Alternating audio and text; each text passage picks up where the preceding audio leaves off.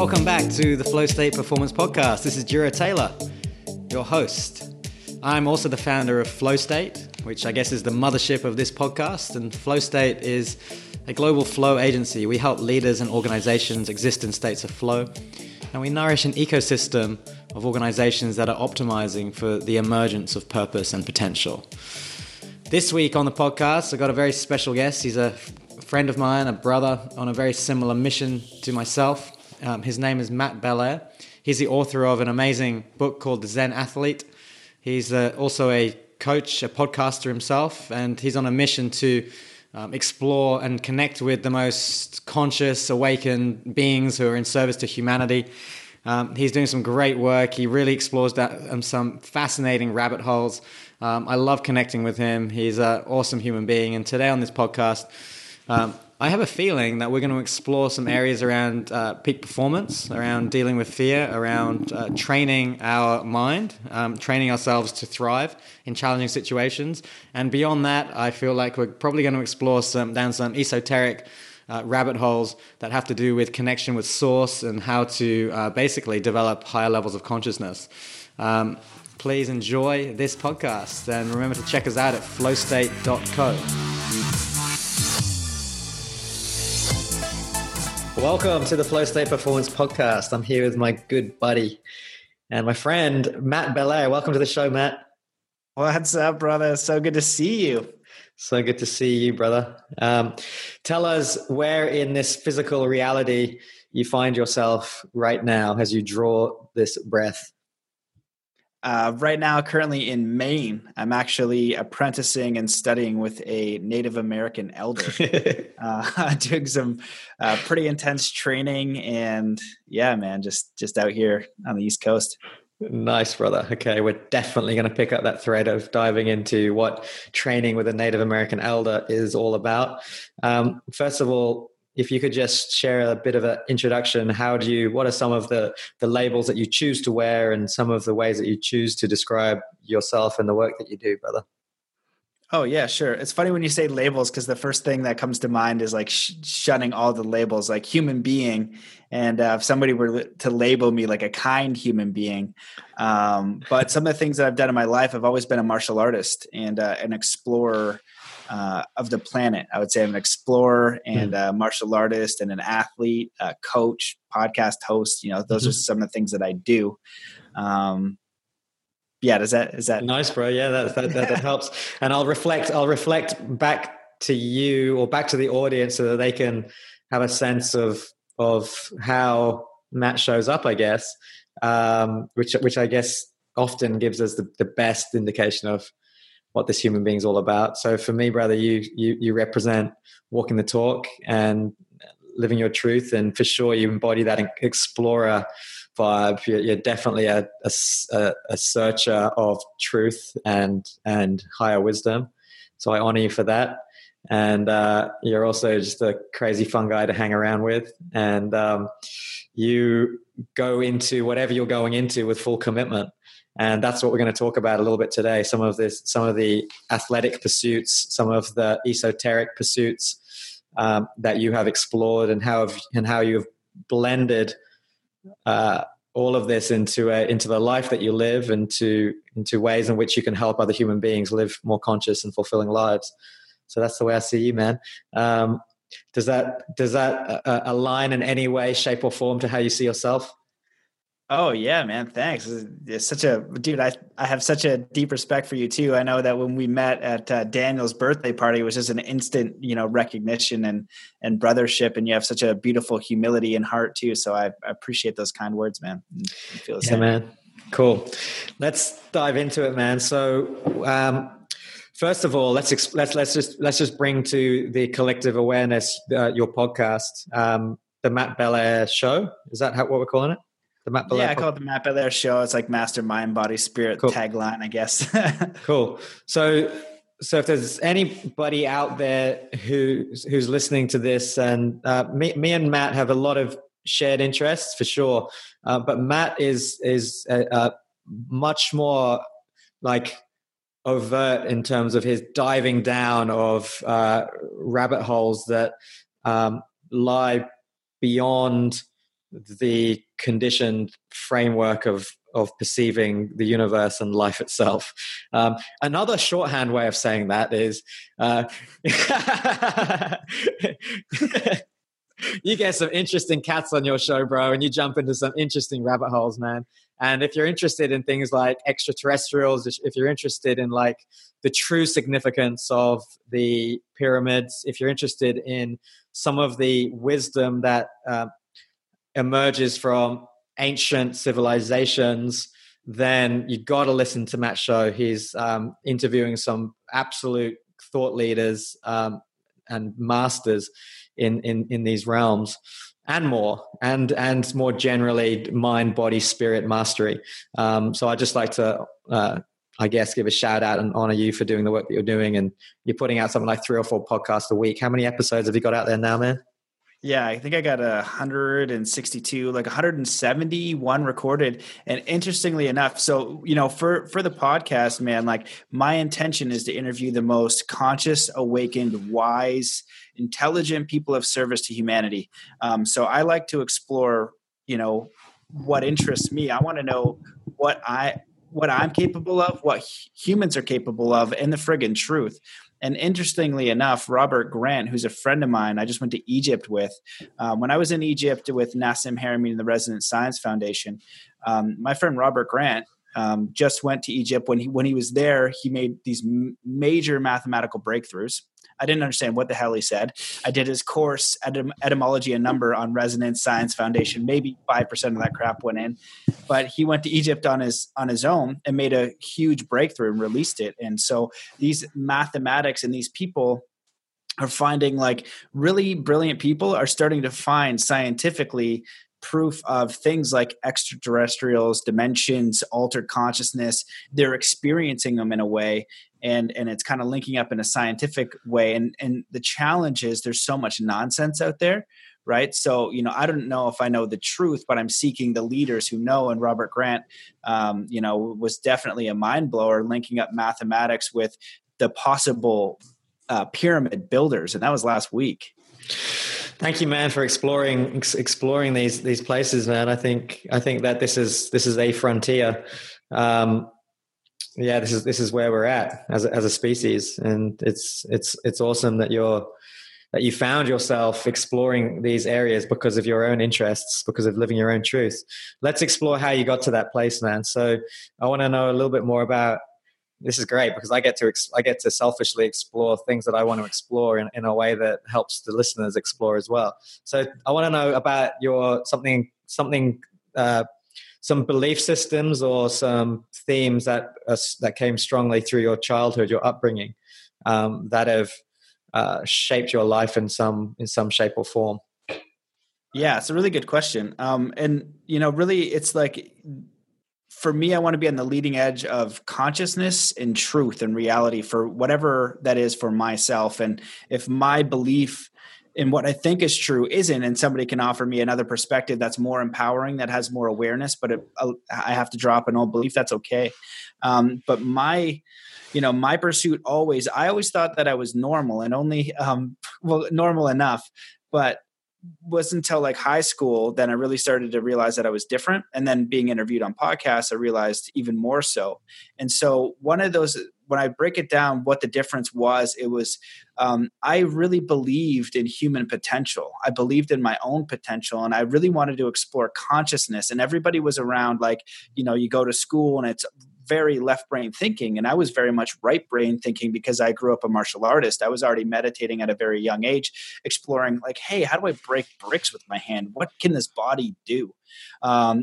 Researching meditation, lucid dreaming, astral projection in my teens. And so these are other forms of consciousness. And so really for me, it was just like, okay, what am I capable of? I know I'm capable of anything. It might be hard, but I know I'm capable of that. And 2, like, how can I give back? And I think those are very fundamental things that we don't have that same operating. And so, we're conditioned to say, what can I take? But I was like, how can I help? And I think from those 2 just fundamental perspectives of realizing that you are capable of whatever you can design and desire in your life. And that if you think about who you are as a way of giving back to other people, that's a game changer, because most people don't live with those fundamental understandings. But as far as practical ways to achieve a goal, I've got that all day, every day, because I've been studying, peak performance in sport and, martial arts, snowboarding, skateboarding, things like that. And there's very simple systems to achieve those things. Interesting, man. So when did you start practicing martial arts when you were a kid? Probably like 4 or 5. My dad was training me. I got like these pictures of like a red bandana and stuff like that, doing splits. So yeah, pretty young, maybe even younger.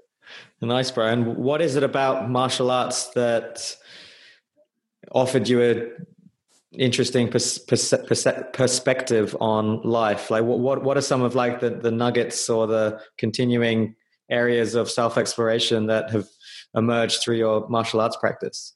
Man, that's a really good question. So martial arts essentially is really a tool to master your mind, body, and spirit. Right. So you're integrating that. So, just the mental side of meditation and focus, and whether you can want to call it chi or energy or spirit or force, that's a fundamental integration. And the other thing about martial arts that's so important, and it holds true for extreme sports, is it's the idea of your own mastery, not the comparison to another. Same within skateboarding. There's no limit to how good you can get at skateboarding. There's no limit to how good you can get in sport. And there's no limit to where you can take your business or life.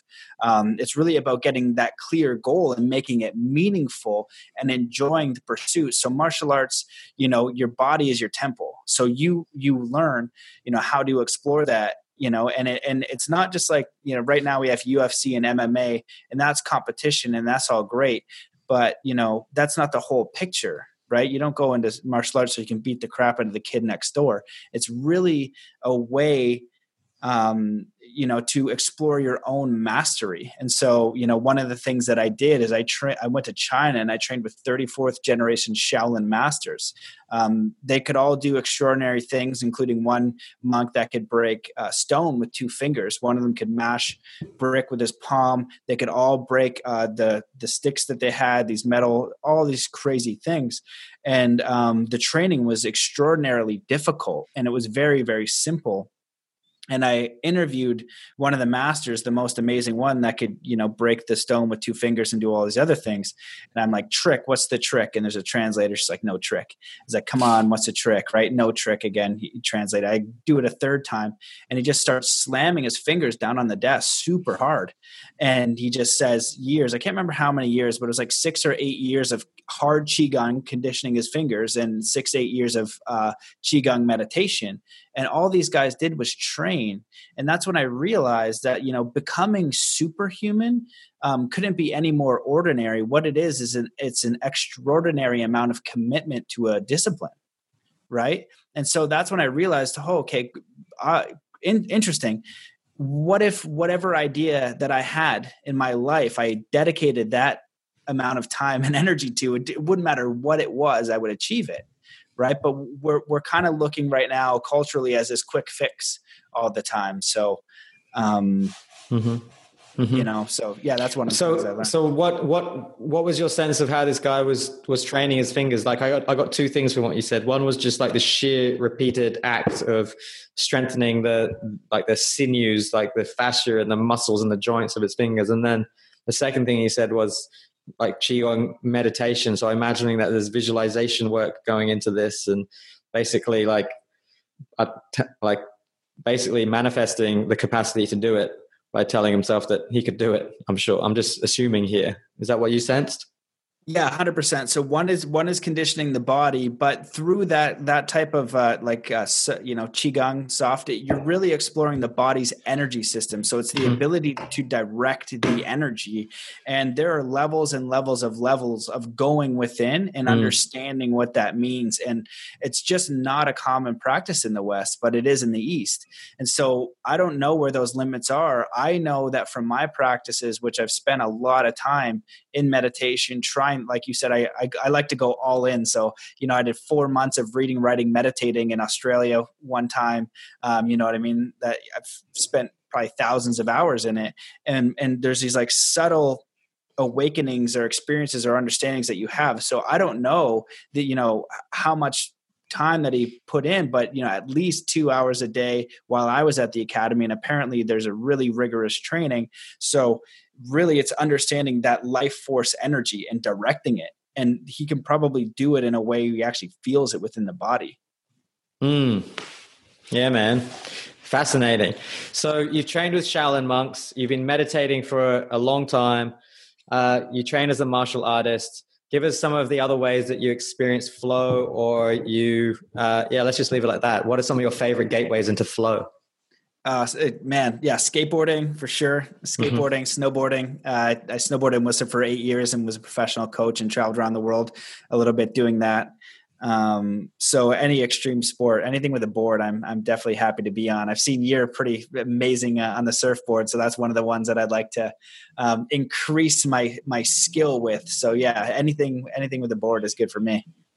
Nice, man. So at what stage? I remember it was a very significant shift in consciousness for me when I began to explore why I loved sliding on snow or sliding on water. Because if you think about it from one level, it's from when my father watches me surfing, it's like he just does not get it. He's just like, I don't know. I think he perceives it in the same way as if you and I were to, or maybe not. I was going to say you and I watched figure skating on television or curling on television, but even I think you and I can understand the mind thing that's going on with anything, right? But when did you begin to realize that these pursuits, did you always connect the dots between your martial arts practice and the things you were doing on a skateboard or a snowboard? Yeah, definitely. And that's why, that's how Zen Athlete came about. And even way before that, I had a website and I was teaching people when I was coaching. I called it Zen Snowboarding. I think it was Snowboard Jedi at the beginning, but it didn't matter what I called it. All it was I couldn't understand how these incredible snowboarders didn't know how to visualize their tricks. They didn't know how to quiet their mind. They didn't know how to visualize their tricks. They didn't know how to get into the zone. And this is all stuff that I took for granted being a martial artist. I was like, you guys know you're going to launch off this 70-foot jump and do a switch 900 cork, whatever. And I'm just learning this. And you're like, holy shit. And you don't know how to visualize your trick. You're not doing any of the stuff. I was like, you are insane. I was like, what do you do? And I just do it. I was like, oh my God. So I started to train these people on how to do this. And people were starting to progress a lot quicker, because the thing with extreme sports is that we don't have the luxury of doing it twice sometimes, especially if we're learning a trick, especially if that trick is even the highest case has never been done before. And one of my athletes, his name's Brody Carmichael, he's a freestyle motocross rider. And he hits me up because I'm coaching his friend Pat Bowden, who is also a professional on the Nitro Circus. Said, hey, I heard you're good. I fell on a front flip. So we talked for about an hour, and I kind of his mental game is pretty strong. And I go, bro, you don't need to read my book. You don't need to do any of the course. All you actually have to do is visualize that front flip you want to do every day until you can land it. It's going to take you about a week. And so he goes, okay. So in the program, there's some guided visualizations. I teed him up with those. 3 weeks later, he lands the front flip on his motorcycle. 3 weeks after that, the first front flip heel clicker ever done. 3 weeks after that, the first front flip Superman ever done on a motorcycle, landed at first try, didn't practice it once. And so that idea of there's a necessity there, right? When we go about our daily lives and we're just kind of in the run, whether we're doing a business or we're doing a job, we don't have this necessity. So we just kind of stay in this hamster wheel loop. But if you applied that same necessity to any goal that you had and just applied a fraction of these peak performance, flow state, visualization, mental game, that's a necessity, a hardcore necessity for an extreme athlete to do or the martial artist, right? The necessity to do Qigong meditation for years, to do something that the West is literally unbelievable. Right. And so even if you just add that in, you're operating at such a higher level. Yeah. I've been thinking a lot about visualization lately. I was thinking about how much it subconsciously forms one of the stacks of my mental conditioning, or my deep reconditioning process that is constantly going on. And I was thinking this stack of meditation, affirmations, and visualization is just like this triple whammy. Like the meditation gives you so much as the base, is like priming the mind, the ability to switch states. The affirmations is a form of like verbal or like linguistic visualization in a way, working on the core of your belief systems, like you can literally overwrite belief systems, create new belief systems. And the visualization piece, I believe, is so undervalued in our culture. And the way I think about it is like this: like we've got this thing in the front of just behind our foreheads called the prefrontal cortex. And if you look around this, what we know of the biological world, like I don't see many things that are more complex or more powerful than this prefrontal cortex. I could be wrong. You're the guy to speak to about whether I'm wrong with that or not.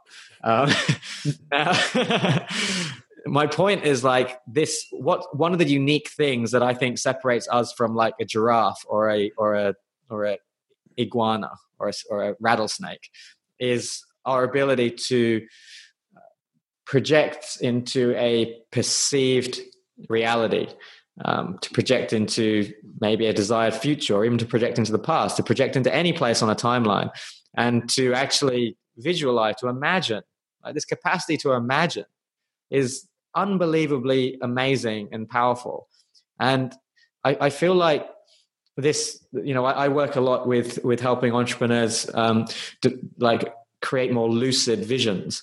And part of the work around this is to add fidelity, to add texture, to add nuance, to add sensation, to add emotions, so that these visions become far more than like a movie kind of like reel playing. They become like a rich, multidimensional experience. But it seems like to me, and I'm sure for you, when I look at the current reality I live in, I'm currently in a treehouse. I'm currently living a couple hundred meters from really good surf, and there's a sacred mountain here, and whatever. Like it's all like the manifestation of a vision that I've previously held. So I feel like this pathway of visualization and visioning, it's so ripe. It's so there's so much latent potential in there. Don't you agree? 100%. I know of course. Yeah, of course. Yeah. Oh yeah. This is like the tip of the iceberg, man. You touched on so many great points. The thing is, so we're being conditioned from childhood and we don't understand that. You're getting cultural programming, you're getting parental programming, you're getting school programming. But most people are unaware of that. You can actually go into your own mind, and there's a way to identify your limiting beliefs, understand your values. And then what you can do is you can create the beliefs and values and structure in your mind and your way of being. But we are never taught to even question it. So we become a product of our environment and other people's intentions, other people's what they want you for, a worker bee, right? You're not creating from this space.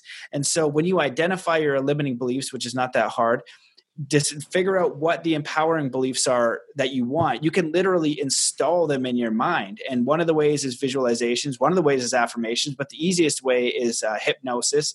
And there's other things you can do as well. And hypnosis is super friggin' simple.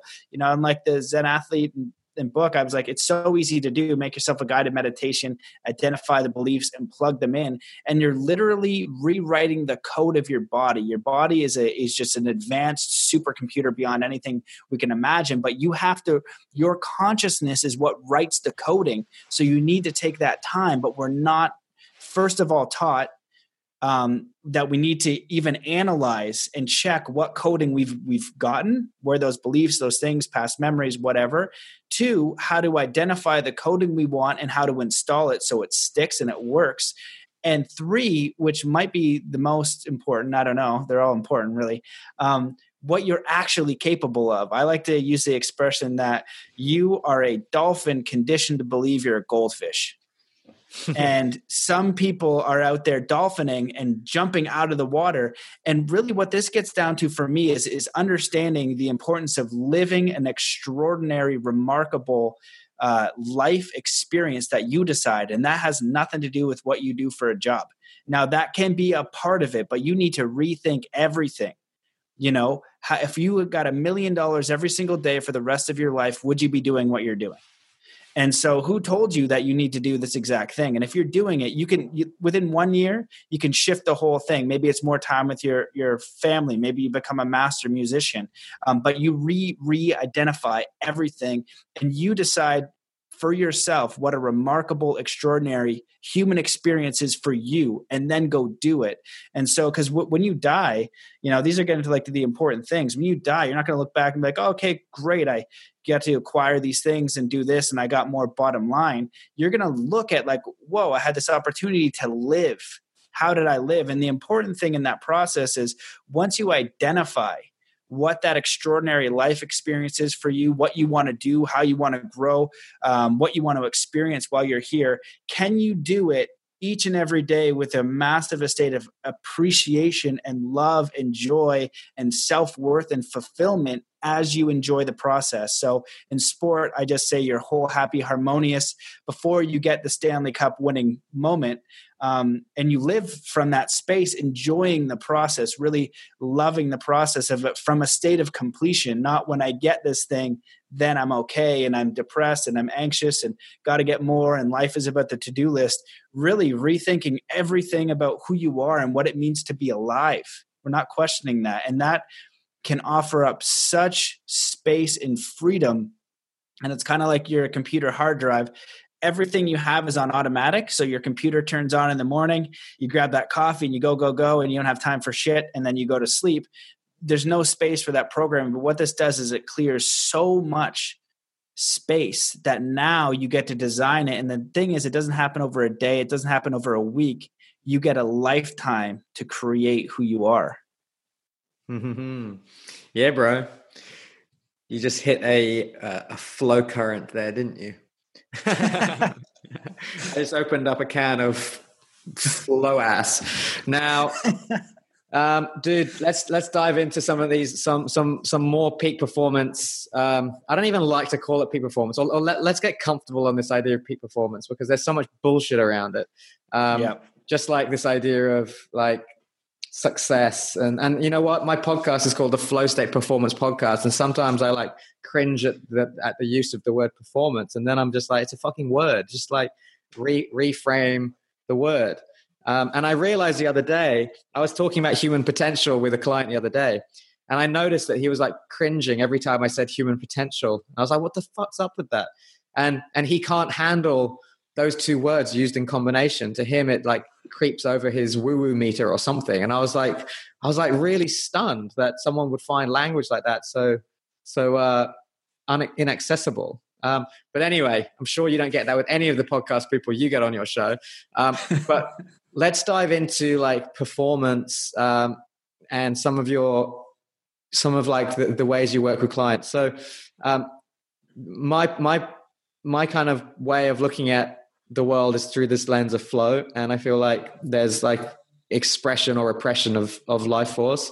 And I feel like fear is kind of like where it's at, like if you want to understand what blocks the flow of life force, and fear can show up in many, many different ways. Talk to me a little bit about how you sort of like perceive fear, because there's obviously a functional side to it. There's obviously a not so functional side to it. We've got biological responses to threatening situations or perceived threatening situations. How do you work with clients with fear? Because some of the clients that you just described they're actually facing like life-threatening situations as their job. Yeah. That fear is the most fundamental thing.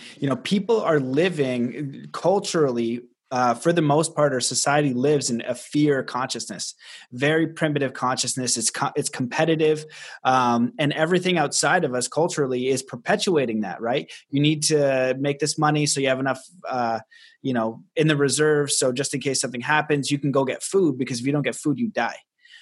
So we are perpetually in this fear consciousness. And again, what you learn from an extreme sports athlete who faces this necessity in real time, it's really about understanding, okay, in sport, it would be, have you progressed enough? Are you, okay, so for Brody Carmichael, he's going to land the world's first. It's never been done. For me, I've done a backflip on, 30-foot jump, but now I'm looking at a 70-foot jump. Well, one of the easy things that I can do is I can visualize the crap out of it until I know I'm going to code that in my body. That's preparation, mental preparation of how to code a reality within my body. The other thing is internal dialogue. What am I saying to myself? If we could get like this external, I can't wait until there's an app that gives us an external visual thing of what we say to ourselves. So we have to say, I am going to land this trick. I'm going to be able to be successful, whatever that case is. But really understanding the easiest thing with fear, because most of the things that people are afraid of aren't even real, right? That acronym, false evidence appearing real. It's not even real. So if you have these fears, write them down. What is the worst case scenario? So I'll give you like one of mine was like I think last year, like I ran out of my loan and I was like, oh God, like, I'm 30 something and I don't have any money. Shit. I'm not going to be able to pay this back. And I'm stressing out about money. And then I'm like, okay, wait a second. I was like, what's the worst thing that can happen? I'm like, okay, I'm Canadian. Worst thing that can actually happen is that somebody will call me on the phone. They'll ask me for money. I'll tell them I have it or I don't. And I'll still be doing the podcast, skateboarding every day. I'll be indoors and I'll have food and maybe I'll screw up my credit a little bit. Won't be ideal, but that's really nothing to be afraid of. Do you know what I mean? So write them all down, get to know them, because really where you put your attention, you put your energy, you put your focus. So what's really important is that understanding that internal dialogue, not letting it run. So as you go out, one of the best things that I tell my clients to do is, as you go through the day, if you're feeling anxious, stressed, or fearful, have a bracelet. Start and then recognize, oh, I'm fearful. Take that bracelet, move it to the other wrist, and either do 3 deep breaths and ask yourself, so what do I want? Okay, so I was like, oh, I don't want to lose this client today. Cool, recognize that. Take the bracelet off, put it off. Say, I love the thought of landing this client and 3 other clients. That feels great because they're both equally possible. And now you're working with the universe and you're out of that fear state into more of a creator state. And then that also leads into surrender. Even if you became homeless, like people don't really understand how friggin' remarkable and multidimensional they are. We're talking about like flow state and peak performance. How about like, getting metaphysical and spiritual and connecting with like the universe and God in a real way, not like a man in the sky, but like this spiritual force that you can see in everything and you are working with. And you are like on the side of nature and spirit. And you need to take that step first, and miracles and all that kind of stuff happens because, landing a trick that's never been done before, achieving your dreams, that's all well and good. But, when you really identify something of service and meaning to you and you watch spirit and all this crazy shit happen because you're fully aligned with like universal source, that is the business, man. And that is the business. Yeah. That is the business of the business. Right. And yeah. And you are now working with that, but you will see miracles happen. And so, like that's the tip of the iceberg of like achieving that goal. But Dr. Joe Dispenza has a leading science on how people are some extraordinary studies on how people are curing themselves of terminal illness through meditation. You know what I mean? The limits of our mind and what is possible is truly extraordinary. So what if we understood all those things, got to a state of peace and kindness within, identified what our values were, explored what we were passionate about, and then moved and used all these peak performance things. So like, as a practical thing, like in the book Zen Athlete, I have like the Zen performance, and it's just simple fundamentals. And so it basically goes dedication, goal setting, focus, meditation, visualization, belief, simulation, and fitness and nutrition. You take that same model to your business. Well, if you don't have a healthy body, your business doesn't matter. Screw your business. And you won't thrive as much if you're healthy, if you don't have a healthy body. If you don't know how to set clear goals, it's not that hard. It's how you set a goal, you measure it. It's not that hard. How dedicated are you? This is where people mess up. They have an idea, but they're doing it out of a fear-based idea. This is what gets me money. Now that's all well and good and great, but like, what about if you dedicated to something that you're passionate as crap and you got 5-10 years to explore what the heck you're capable of, and then you focus, meditate, visualize, and then you identify the beliefs. So it doesn't matter what you want to believe. Okay, so you want to be the best business guy in the world. Great. Easy. What does Richard Branson believe about business? What are the leaders in business believe? Identify those beliefs and then encode them in your own programming. And then now that's your fundamental operating system. Step one, you have all the money in the world. Great. What does that mean? What's next? Achieving money in business, that shit's simple. Living a life that has meaning, purpose, fulfillment, that's extraordinary to you. That's also simple, but it takes more of a leap of faith, and you can do both. Yeah, bro. Let's talk more about connection to source, the business, the pointy end of the sharp stick of the business. This is what it's all about. Let's drill into this because, all right. Where shall we start?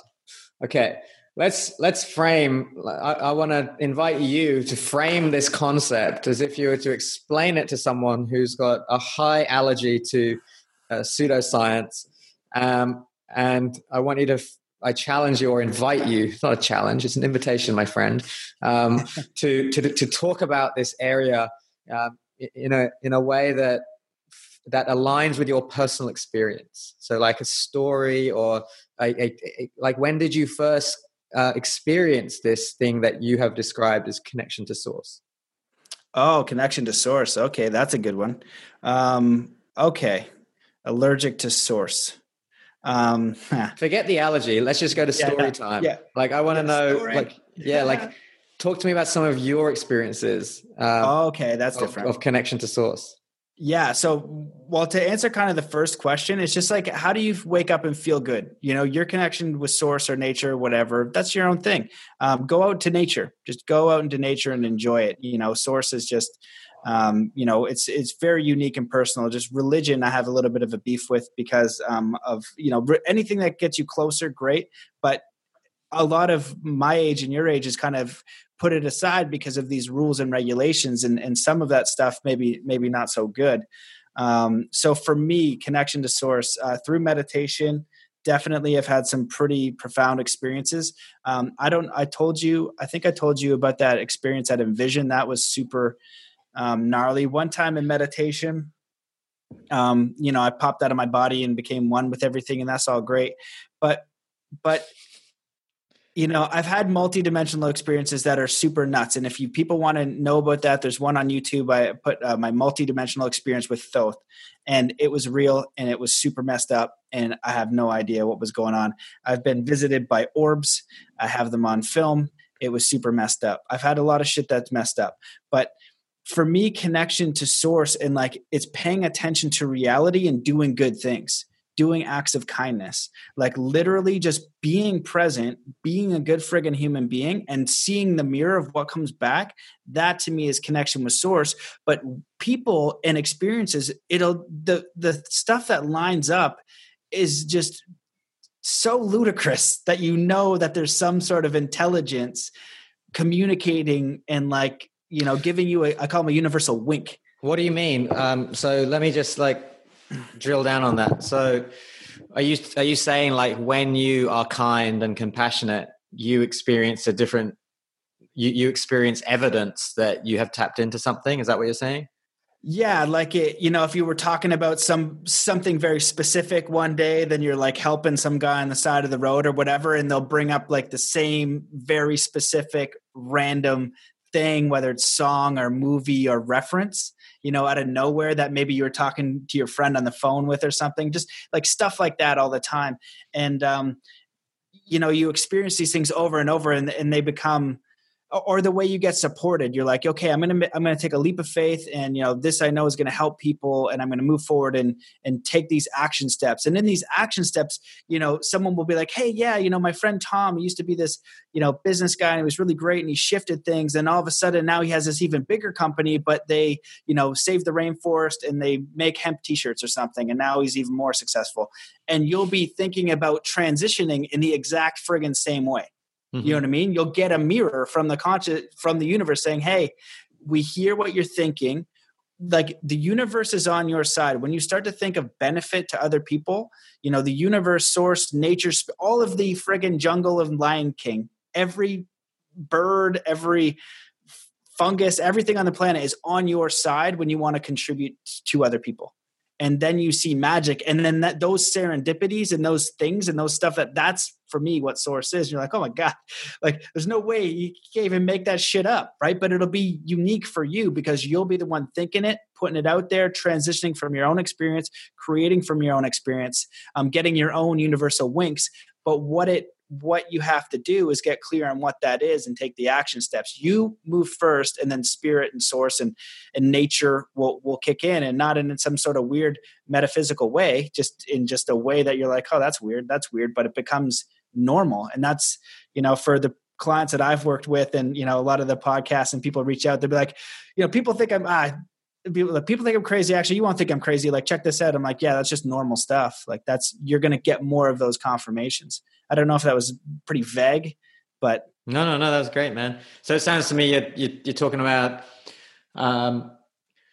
what some might call synchronicities, meaningful coincidences, manifestations, like things happening, showing up in reality that feel like there is an element of like meaning and profundity that defy laws of physics, I guess, in a way. Logic, reason, and what is that, like coincidence, or like 1 in a million. It's like this is like we've both been to Burning Man, right? You have. You haven't. You haven't been. I've only been there by projecting from my portal. Anyone who goes to Burning Man you got to get your butt there. Anyone who goes to Burning Man knows its experience, and people who do not believe in law of attraction, like law of attraction is horse shit. There isn't F that, they will go within 3-4 days. They'll talk about playa magic. And that's when just like, you'll be sitting there and you'll be like, oh my God, like, and you'll just think in your mind, you'll just go, I need scissors to fix this thing. You'll turn behind you and some dude will be wearing some crazy tutu with these huge, it won't be exactly the scissors you want to be, like these huge like hedge clippers or something. Like, hey man, like, can I borrow those? I'm like, yeah. He'll turn around and he'll fix the thing that you have. And like, you'll go about your day and you'll be thinking something just in your mind, and then will happen in physical reality. And I wrote an article that was basically like what's right with Burning Man, Ethereum frequency and vibration, trying to explain what's happening in this portal. But, most of the people you'll talk to go to Burning Man and be like, bro, playa magic happened like 4 times. With one of the guys I camped with was a former military guy. It took me all week to get a normal hug from him. It was like a sideways bro hug first, right? A tap. Oh yeah. And then it was like something else and something else. And I was like, dude, by the end of the week, you're going to be a proper hug. It's going to be 2 arms around. There's going to be a squeeze. It's not going to be awkward. And this guy was like as straight arrow as it gets. And like, by Thursday, he's like, dude, what the hell is with this playa magic shit? And everybody has 2 or 3 stories of just stuff that it's just so ridiculous. So I think there's a vortex there where it happens a lot quicker. And, my theory was that, we're in our heart, 70,000 people are more or less in their heart, because one of the tenets of Burning Man's giving. So everybody's trying to give to you. Totally. So you're very collaborative. So I think that there's a heart resonance that literally creates a increased electromagnetic field that the community is more cooperative. Nature is taking care of itself. So when you're out in the world, it takes a bit more time to get that reaction, that law of attraction thing. There's a little bit more space, a little bit more faith that it takes, but it will come back. And then you'll experience it. And you'll be like, oh my God, Dr. Joe and his work, where people are, curing themselves of these terminal illnesses, cancer, all these different things that are incurable through meditation. He'll say, do a meditation an hour a day on something completely friggin' random, so that when it happens, it was from the universe. And, people have story after story of just going into a meditative state of like getting something random and then it happens. So that's you interacting with the electromagnetism of the universe. Trees are communicating. Everything's alive. Everything's communicating. Mm-hmm. Right. So if you just want to see it from a scientific perspective, you could just, I like one of the things he says is your thoughts are the electrical the electrical signal to the field, and your emotions are the magnetic signal to into the electromagnetic field of the universe. And so that makes sense to me. Yeah, totally, man. It definitely makes sense to me. That's a cool. Thank you for sharing that about the plier magic. That's interesting. I think a lot of people listening will have felt been in similar containers or similar spaces where there is just a completely different energy, and in those spaces different things happen. I think we can all feel into that one. One of the things that I am passionate about is turning all forms of human gathering, and from companies, tribes, teams, startups, organizations, governments, into such kind of like portals, turning them into these places of heart resonance. What do you feel is, obviously you mentioned contribution. Obviously this is an individual consciousness thing. Like, I know the answer to this question, but what do you feel like some of the ways that, when you think about the work I do, let me phrase this question differently, because I know you don't work in this particular area of companies. So let me come to you, Matt. I've got this challenge or this opportunity to turn companies into organisms of higher consciousness. Now, you, coming from your perspective of not yet working with companies, what are some of the things that pop up in your consciousness when you think about that opportunity? That's a good question. The first thing that comes up for me is thinking about just how the workplace communicates with each other. So we'd be kind of thinking about, just being a cooperative work environment. So, just and not even have like rules, suggestions. We suggest to be cooperative and open-minded. We suggest that you be supportive to your fellow worker. Mindfulness in the workplace. I would implement mindfulness breaks, 10, 15 minutes, throughout the day. People think that you need to work, but you're not as productive. Like, mindfulness as a part of the practice, training employees in mindfulness and continued education. And then really what it really comes down to is coming to an enjoyable work experience. And that's going to be the individual. So if somebody comes in, we've all had that experience where, you're at a party or whatever, and then somebody comes in and they just bring the life of the party down. Or somebody comes in and it's a dull party, and then all of a sudden the life of the party goes up. Well, if you have a collective of people that are downers, that are negative, that are always see the worst, that's what your company culture is going to be. So you need to figure out a way to cultivate a company culture where they are appreciated, where you actually truly appreciate your employees, where there's great communication between your employees and you can teach them how to communicate with each other in a productive way, where you're conditioned to understand your internal dialogue. So, so everybody was like, okay, we're going to do a lesson on understanding what your internal dialogue is. Every time you're thinking something negative about another employee or about the situation at work, we want you to stop and want to think about what the outcome is and how we can go together to achieve that. If you are going to talk to an employee that you are pissed off about, we want it to be a company suggestion that you take 3 deep breaths, figure out where you're responsible, and come from a non-confrontational point of view. And there's a really simple tactic that you can do is, look, there's the agreement of what is, right? What is that you've been asked to do this task. The what is you did not complete this task. My interpretation is you slacked off, and my feeling is this. And then we get into ego and story, and that's where shit gets all messed up, right? And so then you can communicate in these ways where it's not confrontational. What action step can I take, or we take, to support you in achieving this agreement to get this collaborative task done? But really, it's a deeper cultivation of each of those individuals, knowing that when they go to work, they have a support.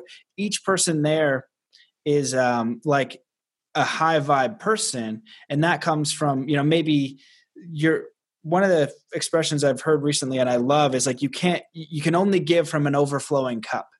Right. So if you're trying to give from an empty cup, then it's not very good. So how do you really care about each individual, and then have a company culture where people actually care about each other.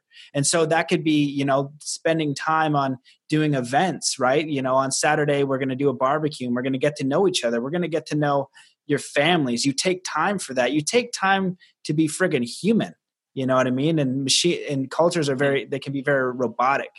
These are just random off, but it's bringing the humanness, and have once a week, as another simple thing. Have once a week, the end of Friday, you have an expert come in and coach for an hour, an expert on mindfulness, right? That's a part of what you do. There's a company in Canada called Shopify. And the reason why they're kicking all kinds of righteous ass so fast is because they really do adopt some of these principles, a lot of time and energy into cultivating the energy of their employees, right? Really actually giving a crap, testing them, but also giving time for them to develop their skills. And now the company is, kicking all kinds of butt. Thanks, man. The reason why I asked you is because I know that you're not yet or in this field. I don't know if you ever will be, but I value what I'd call like original wisdom or first principles thinking, 0 point consciousness, like where you don't have any sort of like academic tilt to what you're saying, but it's just like it's like, I don't know if you've heard of the Kogi tribe in Colombia or watched the documentary Aluna, but they have a sacred sect of human beings, like the chosen ones, and they raise them in a cave until they're 18 years old. So they don't even see, they just are in darkness. So obviously there's lots of pineal gland activation, and then they are only exposed to very small amounts of like wisdom, but when they come out at 18 years old, they're just completely unconditioned. So they see the world with like this raw wisdom, right? This raw like purity. And that was what I was tapping into there when I asked that question. And you've never worked in the corporate world either, have you?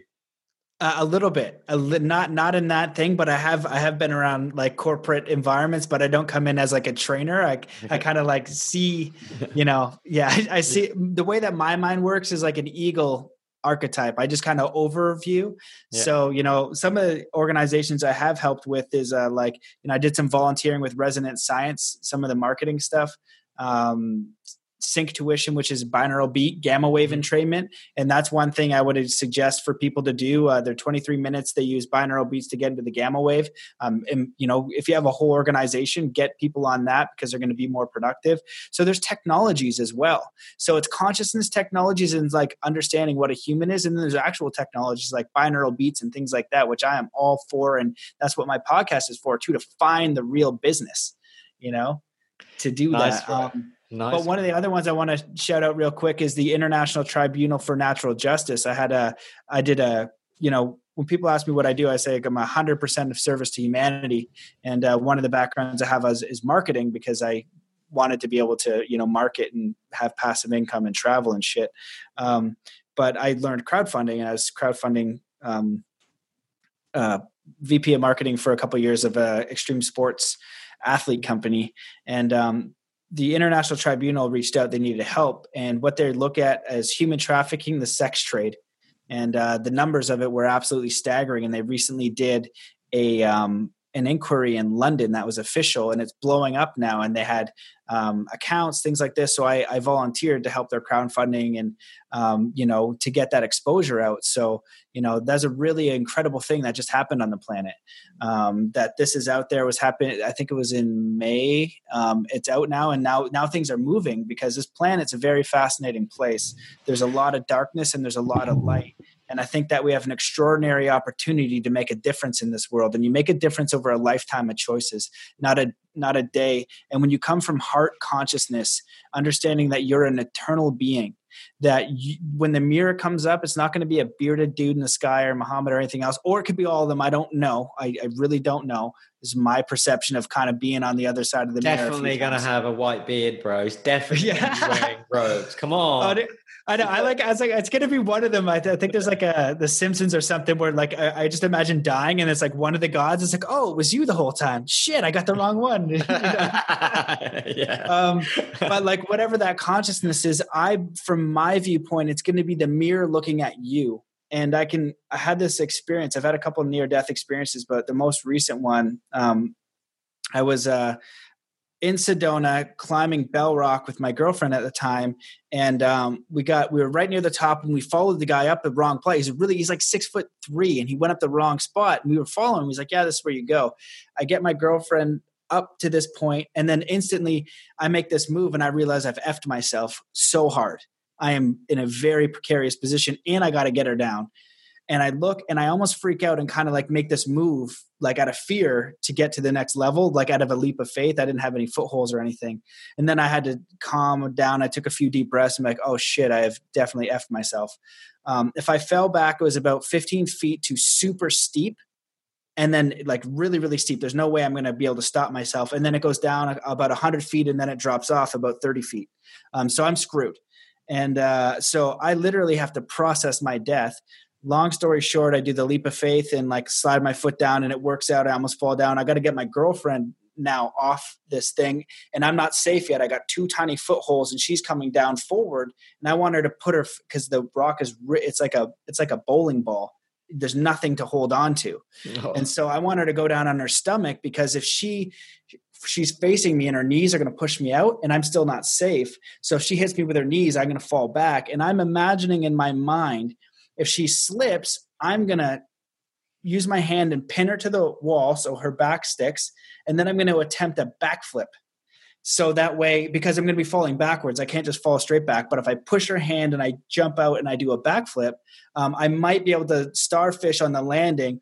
It'll probably be then 2 flips to starfish, jiu-jitsu break fall. And that's going to be my best opportunity to survive. And this is going through my mind, also thinking like, oh shit, maybe this was some sort of karmic contract that I'm going to kill this person and her parents are going to be pissed at me. And so all that shit is going through my mind. She slides down and kind of, I almost fall off, but it's okay. Get down. And then we're sitting there not talking for a little bit. And I go, did you process your death? Did you go through like, we basically both had to make peace with our death to then make a move, take an action. And she goes, yeah. And I was like, what'd you think? She's like, I wish that I had done a lot more stuff. And she goes, what happened for you? And I was like, honestly, the first thought that went through my mind was, I guess my work was done. And it was cool because it was the first honest thought that I had. I didn't have like regrets. And for me, it was like looking at the, I've made mistakes and, all kinds of shit like that.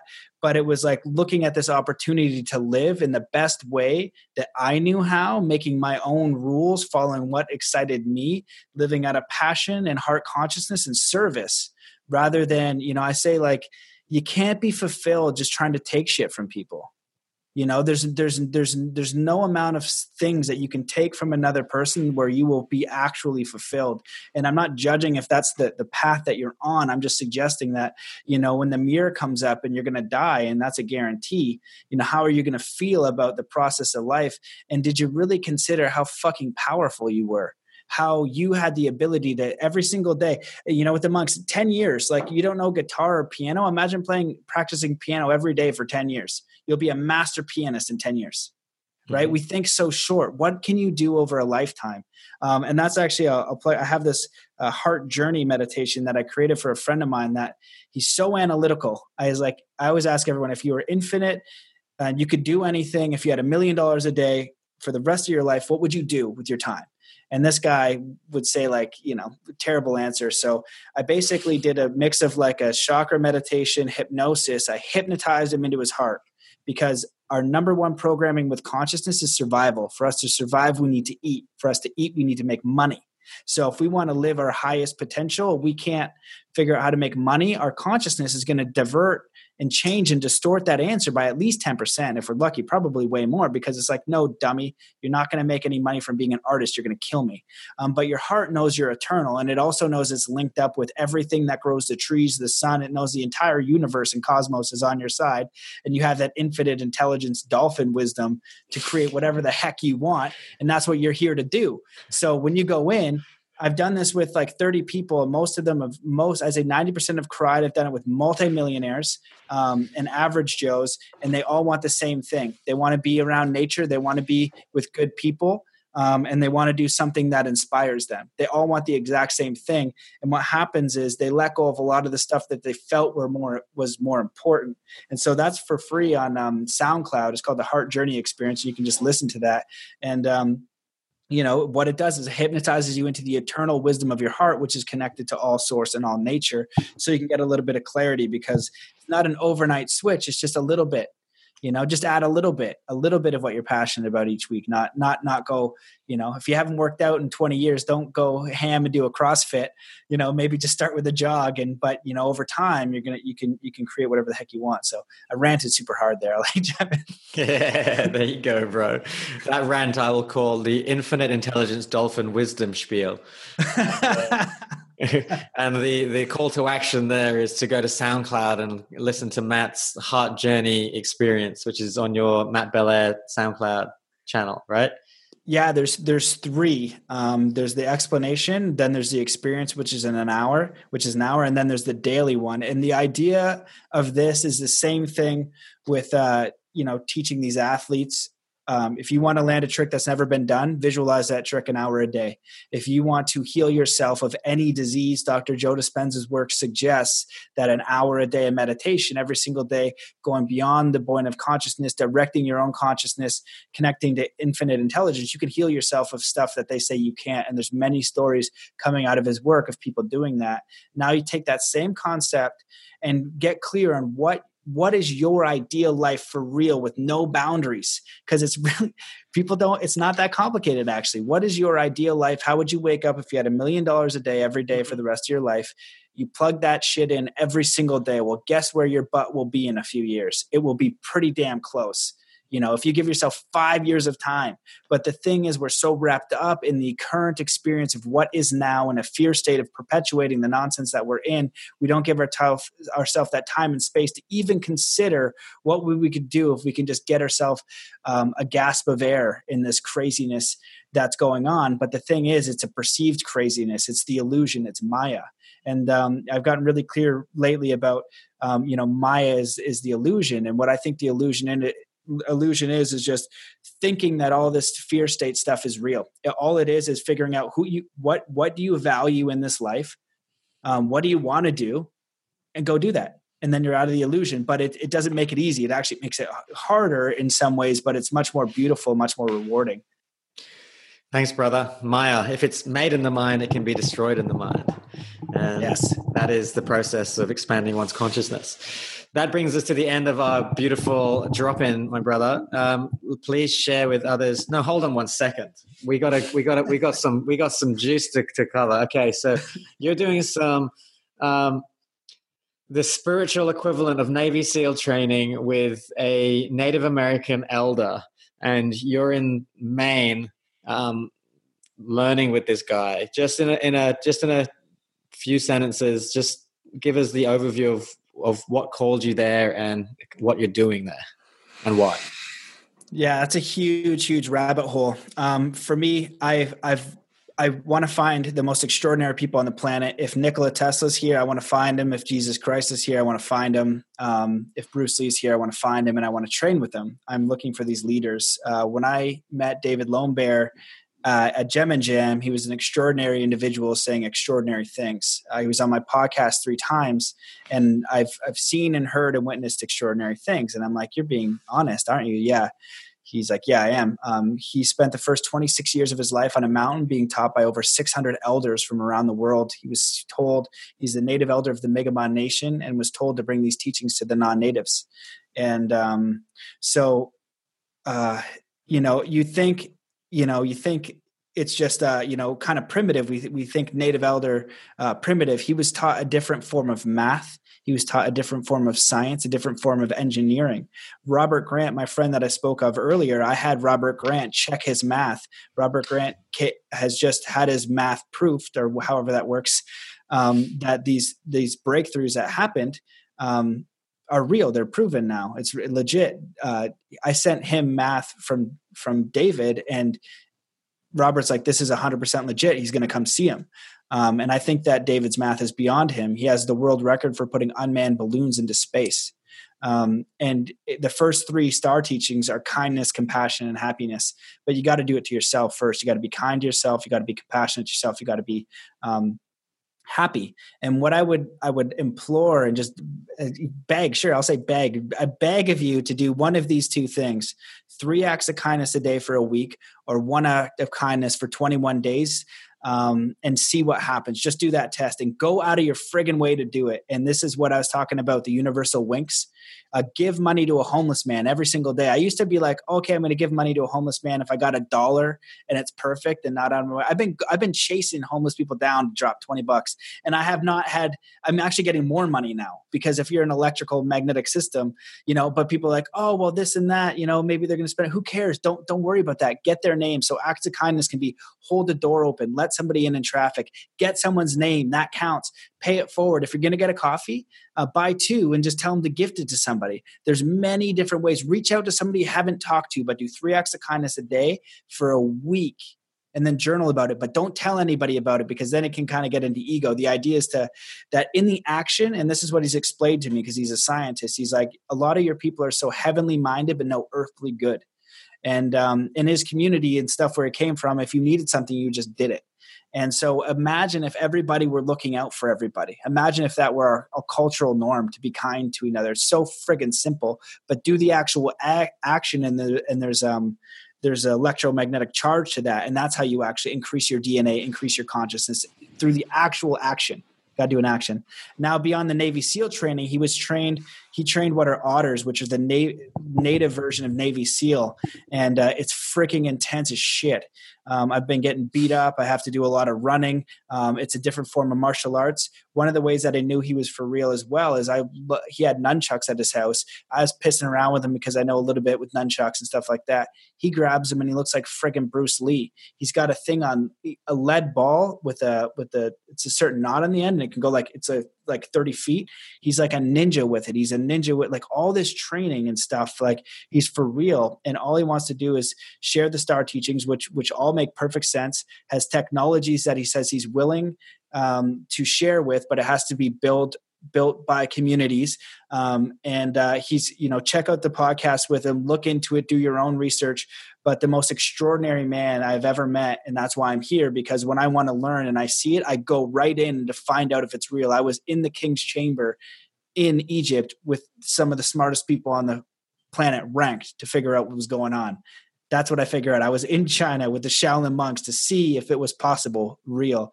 From everything that I can see from him, he's got pictures with the Dalai Lama.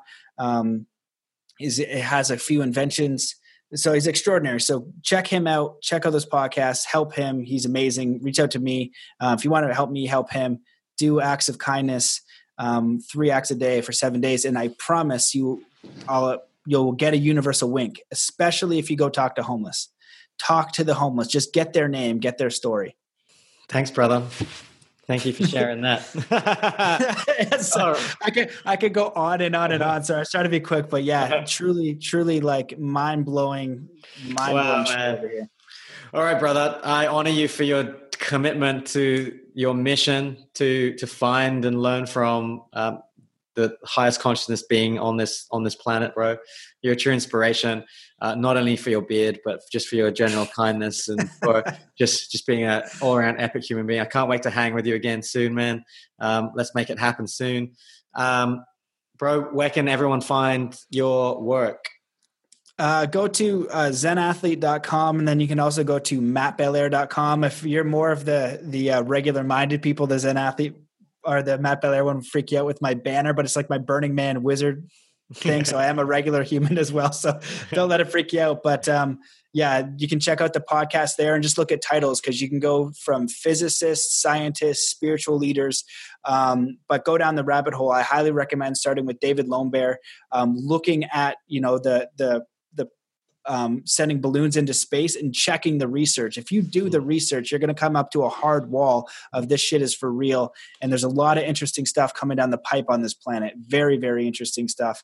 Yeah, man. By the way, you're not a regular human being, but we'll just I'll do my best. Cool, man. Thank you so much for coming on the show, brother. It's been an honor.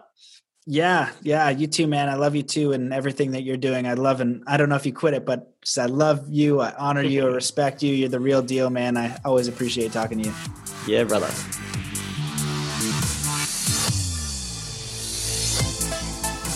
Thanks for listening to the Flow State Performance Podcast. I hope you enjoyed that flowing conversation with Matt Belair. Such an interesting, fascinating human being, and he's so evident that he's coming from a beautiful place of contribution. And I love the way his explorations go, and I love his commitment to finding the people with the wisdom that he feels is most relevant for his expansion, and then just tracking them down and studying with them. Right now, he's in Maine in a log cabin where he is doing an immersive training with a Native American elder who's passing down wisdom from his ancestry. We didn't even get a chance to dive into some of the amazing things that have been shared to him, but this is like paradigm-busting, mind-exploding breakthroughs and technologies that Matt is gaining access to. If you enjoy the Flow State Performance Podcast, make sure you have a listen to the rest of the shows. You can find us, you can connect with me on Flow Tribe, which is a Facebook group. You can also send me an email, giro@flowstate.co, if you've got any people that you'd like to be interviewed, if you've got any questions, if you want to connect with me. I also coach, mentor, serve as an advisor to founders, particularly tech founders. If this is you, if you're building a company and you want this company to be in flow, if you yourself want to exist in a state of flow, then this is what I do. I help people redesign their lives and their inner architecture to exist in this higher state of flow consciousness. If that is something that you want to explore with me, just shoot me an email, giro@flowstate.co. Until next time, have the most beautiful week. Bye.